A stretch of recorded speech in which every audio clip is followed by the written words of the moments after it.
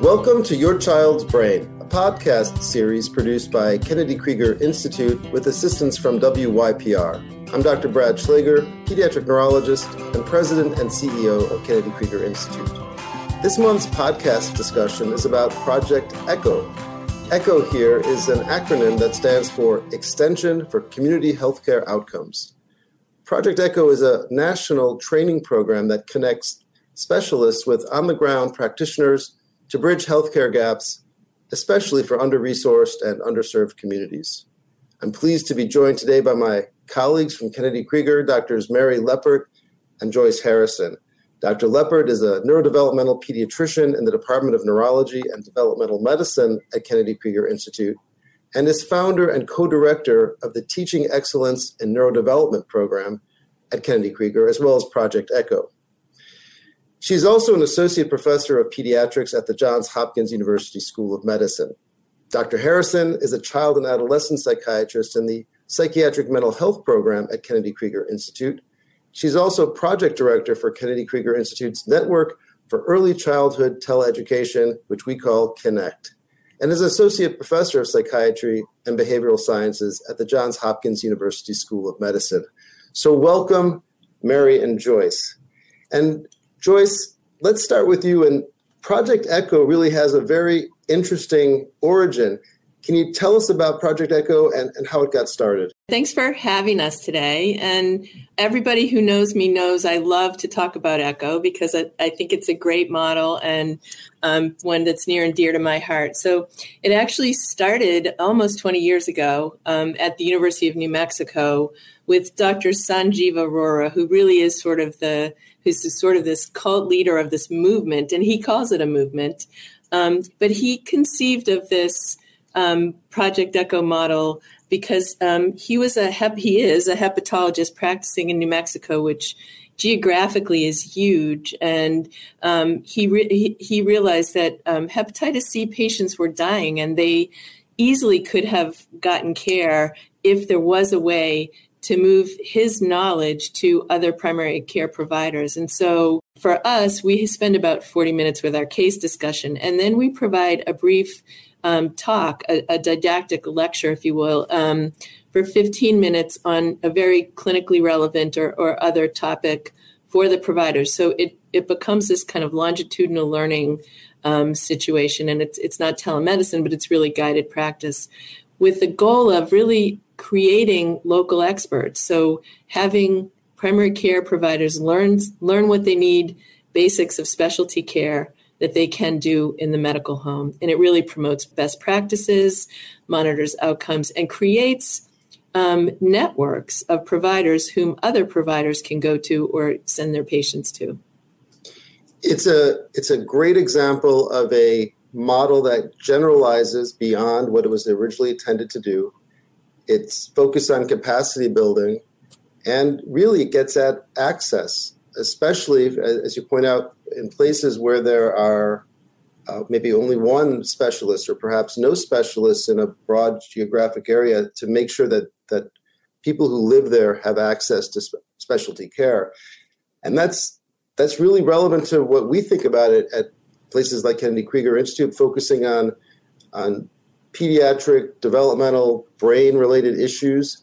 So, Mary, let's talk about the workforce shortage that we have of pediatric specialists broadly who focus on child development, like developmental pediatrics and child neurology and so on. And how has that shortage impacted children and families? Well, thanks, Brad, because Joyce got her favorite topic and you've moved on to mine. When we think about children with developmental problems, we also think about children with mental health, emotional, and behavioral problems. And the new terminology is MEDB disorders. It's mental, emotional, developmental, and behavioral. And nearly 1 in 4 children in the United States have one of these disorders now. The specialists for caring for these children are in really, really short supply.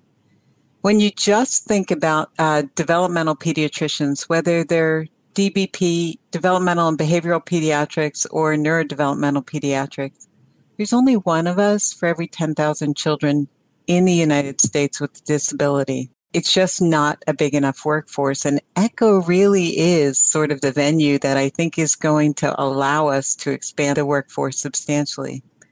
Because there's so few of us, our wait lists are long, and access is compromised not just by our wait lists, but by the volume of patients, the distance to these subspecialty clinics, and insurance, et cetera. So there's a lot of problems with accessing care, not just geographic ones.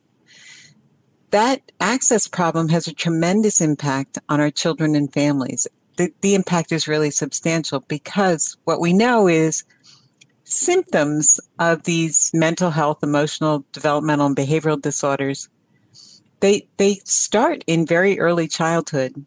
And we know that almost half of the children with developmental disabilities aren't diagnosed till after they get into school. We also know that that's very similar for children with mental health disorders.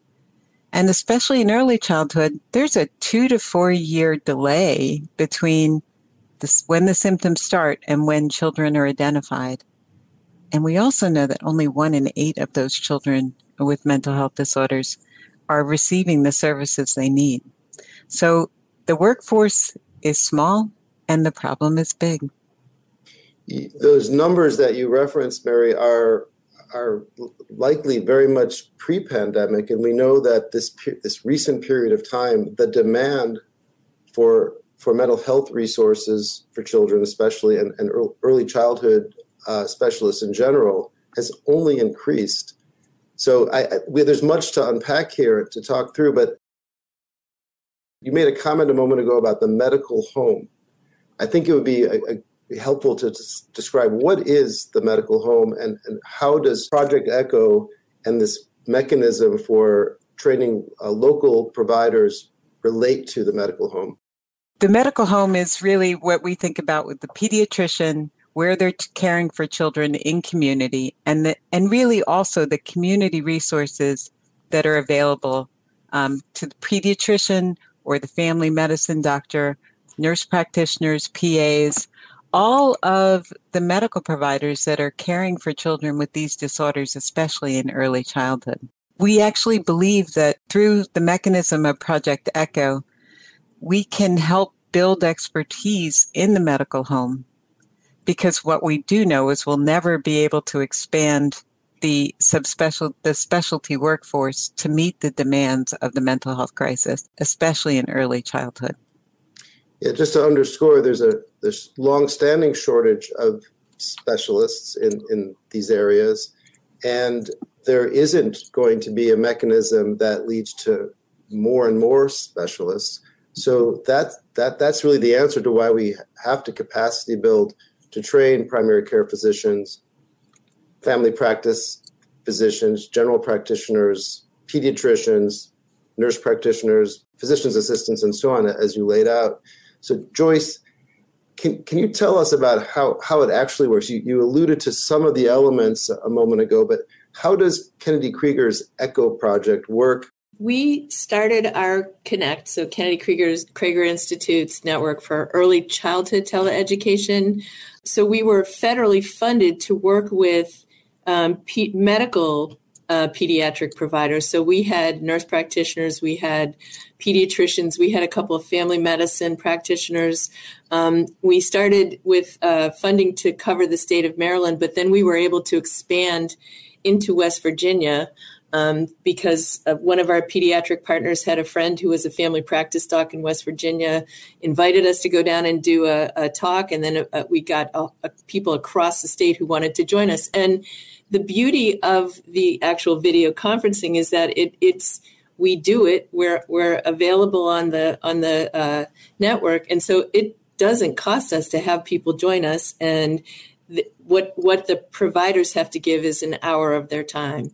So we were funded for 4 years, and when our federal funding was finished, we were able to procure some state funding. And what the state wanted us to do was to work regionally, to start with a region that they identified in Maryland of very high need and very low resources, which was the Lower Shore, they were very specific about which counties were included. And what they wanted us to do was work not only with the medical providers, but to include the early childhood stakeholders. So the early childhood educators, mental health providers, social workers, special educators who were struggling with these very young children showing up in their settings, with behavioral, mental health, emotional, and developmental needs that they just couldn't even begin to address. And so this was a real pivot for us, but it has been a really rich experience, because what we are seeing is we're building these local networks where the providers who don't know each other are getting to know each other and understanding what they do, what the resources are, and connecting each other. So we just completed in June the Lower Shore ECHO, and the state is currently now supporting us to do one in Southern Maryland in 3 counties. And we have this same sort of composition of a mix of medical providers and early childhood providers and administrators and educators. So we have this hour, we spend 40 minutes talking about the cases, and it's back and forth. So we hear about a child who one of our partners is struggling with, and puts out all the information to the group. We open it up to the group for questions, for more information. We have our own questions, and then together we generate recommendations and a plan. And I think the biggest service that we do for our partners is they're seeing children who really have a multitude of problems that need to be addressed, and we help guide them to prioritize what are the things they realistically can get done and plan, okay, we're going to do this first, then this, so that they're not overwhelmed by this, really laundry list of things that need to be addressed for this child. And so the children that we are talking about are very, very complicated. And again, they can be overwhelming to the partners that we're working with. We have seen their ability to sort of begin to think about how to approach some of these really complex problems that they're seeing. In a little bit, we'll talk more, I think, about the outcomes have been in terms of the abilities for the people who participate in the ECHO to take on common and more complicated kinds of patient scenarios. But earlier on, you mentioned it was sort of teleeducation. And I think in the current climate, people hear that and think of students doing virtual learning and telemedicine. How is what you're describing different from the way people are currently thinking about teleeducation and telemedicine? Project ECHO is entirely different than telemedicine, right? Telemedicine, which we've been doing a lot of in the last few years, is a patient encounter. It's a patient and their physician or nurse practitioner in a remote setting, but it is one patient at a time, and it's subject really to the same barriers. The only barrier that it breaks is geography, but there's still wait lists. There's still insurance barriers to telemedicine. So it is one patient at a time, where ECHO is really, it is teleeducation. What we're doing in Project ECHO is trying to build the knowledge and the skill set of the physicians and early childhood providers that are on the call, who are responsible for several hundred patients in their practices that have similar disorders. So we use these cases that are completely de-identified as models for teaching how to think through cases, how to think through some common difficulties that present, especially in early childhood, and how to use the resources in their community to get that child what they need. It allows the providers to employ what they're learning across all the patients in their practices. So I kind of think of this, Brad, as the difference between giving somebody a fish and teaching them how to fish. I think ECHO is teaching them how to fish. Mary, you need to build a curriculum and prioritize what topics are being addressed. So can you take us through a little bit of what those topics are and how you determine the prioritization for your curriculum? Sure, I'd be happy to. With every new cohort to our ECHO, we actually start, after we introduce ourselves to people, with a needs assessment. This needs assessment allows us to find out what the participants' learning priorities are. And what we've been finding over the last 6 years is that the learning priorities really are about behavioral health concerns and a lot of disruptive behavior. And what we've done is we've built really a whole curriculum now that the content is geared towards all of the conditions, the mental health, the emotional, the developmental, and the behavioral disorders that present as disruptive behavior, especially in early childhood, right? We frequently get the calls about the 3-year-old who is out of control. We had the one this week, out of control child. Parents are at the end of the rope. What we're trying to do is to let them work through all the things that could contribute to that disruptive behavior. That would include topics on autism, anxiety disorders, ADHD. We talk about developmental delay and intellectual disability and how that presents, disorders of communication and trauma, all of which can present with the child with out of control temper tantrums at 3. But there's a lot of reasons behind it. So we've built this curriculum. We use the needs assessment to help inform what the syllabus is for the cohort. Our goal from this is to provide awareness of all the potential causes of the symptoms and to identify or to give the tools that can identify the likely cause, to help make diagnoses, and to help primary care doctors figure out how to manage these conditions in their community. Mary, what kinds of metrics do you use to demonstrate, to measure and demonstrate the efficacy of the ECHO program? We do use some objective measures and we use some subjective measures. And I wish we could quantify the subjective ones better because I think it's better data. But objectively, what we learn is that our participants have shown substantial, actually statistically significant gains in their knowledge and their skills, and most importantly, in their confidence in caring for children with these disorders. Our data is also showing us a tendency, not a significance, but a tendency towards our participants managing the majority of children with these mental health, emotional, and developmental disorders within their own practices and with the support of their community. You know, our hope is that primary care providers will be able to manage more of these children in their community and then refer the children who are really complex or may need specialists directly to us. Because if this is effective, we will shorten our wait lists and improve access to care. Shorten the wait lists and improve access to care. Those are, first order objectives, improving outcomes for those children as well. Often not discussed is that by having local providers able to take on these common and sometimes challenging situations, they're missing less work. The children are missing less school.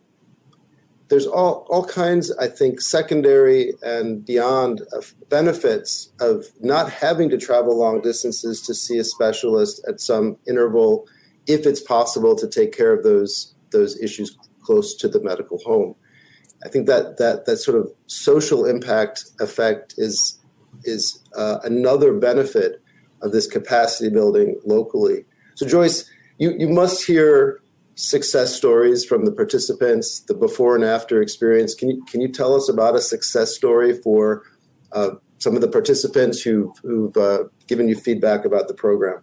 So we have one pediatrician who has been with us through all of our 6 years, who is just has said what she's been able to do in her practice, and she, in our minds, really is this completely competent. She can see the most complex children and figure them out. And I also think she's someone to whom other pediatricians refer because she's a pediatrician that they know and trust. And she feels that she can take on all of these, really challenging problems, because we have her back is one of the things she has said to me. We feel like we have, personal relationships with a lot of the providers and stakeholders that we work with. But I think that, it's hard to measure by patient success stories, sort of the way we are used to thinking about them. With us, it's more provider success stories. So when we see someone, and many of the practices we have worked with in pediatrics are large groups where there's always been someone in the practice who's identified as the one who they send the behavior problems to. And to see that person really blossom as a comfortable expert in addressing these disruptive behaviors and really getting to the bottom of these disruptive behaviors is great, because again, then we get to see the really, really complicated ones who really do need to see us, and they're managing such a broader range. So seeing that they're comfortable because they know we have their back, and they say this all the time, they feel much less isolated because they have the support and the network. I was going to add that too. I think that one of the most lovely comments that we get back, and we hear this fairly frequently, is that the pediatricians and participants tell us that they feel less alone in having to manage some of these conditions in the community. I think ECHO is all about building local expertise. And I think we are doing that, and we have evidence that we're doing it. But the unanticipated benefit that we're seeing is that there are these collaborations that are being established among the participants and with our hub team that has been really the joy of doing ECHO. So what are the plans for the future? This is a question for both of you. What do you hope to accomplish next in the Project ECHO journey, if you will? We want to keep doing ECHOs forever, but if I think about, what's my hope, what's my goal, is, we put ourselves out of business because they don't need us. They really truly become experts. But I don't foresee that happening, because I know, as you said at the very beginning of this podcast, that we're never going to be able to meet the mental health, emotional, behavioral, and developmental needs of this particular population. I'm an infant and preschool psychiatrist. There are a handful of us across the country. So for this particular age group, many psychiatrists won't see kids. So putting ourselves out of business is sort of it's an unrealistic hope. But so we are focused on early childhood, but we've seen the range of ECHOs that are done, and we have so much expertise at Kennedy Krieger Institute that we want to see a bigger range of topics that can be addressed, things like children with, medically complex children with all sorts of needs that are really unique to our population.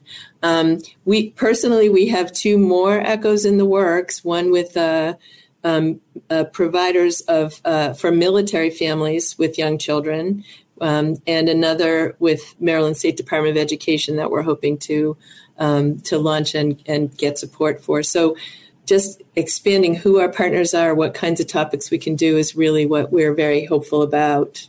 I think that, one more hope, I think, from this project is that by arming primary care, maybe we'll get the identification of these disorders earlier, get them to the right places earlier, and maybe change the trajectory for these children as they age, because we know that the earlier we identify it and everybody understands what's going on, the better off that child is likely to be in the future. Well, therefore, how can medical providers or other clinicians learn about Project ECHO and gaining access to it? There is a large website at the University of New Mexico just called Project ECHO, and it lists all of the different ECHO projects across the world, not just the country. So if you're interested in a specific topic, I would go to the University of New Mexico Project ECHO website. They have a list of every topic. We can provide that link on the page for this podcast, and we can also include some other links that could be informative for anybody listening who thinks this is something that they want to learn more about. whether it's at the Broad University of New Mexico, the origins of Project ECHO, or right here in Maryland. Well, thank you both. Thank you, Brad. Thank you so much to this month's guests for this fascinating discussion about expanding the medical knowledge in under-resourced and underserved communities. We hope all of you listening in have enjoyed the discussion as much as we have. We hope you'll share this podcast with your friends and consider rating it as well. We invite you to check out our entire podcast library at wypr.org/YCB, kennedykrieger.org/YCB, wypr.org/studios, or wherever you get your podcasts.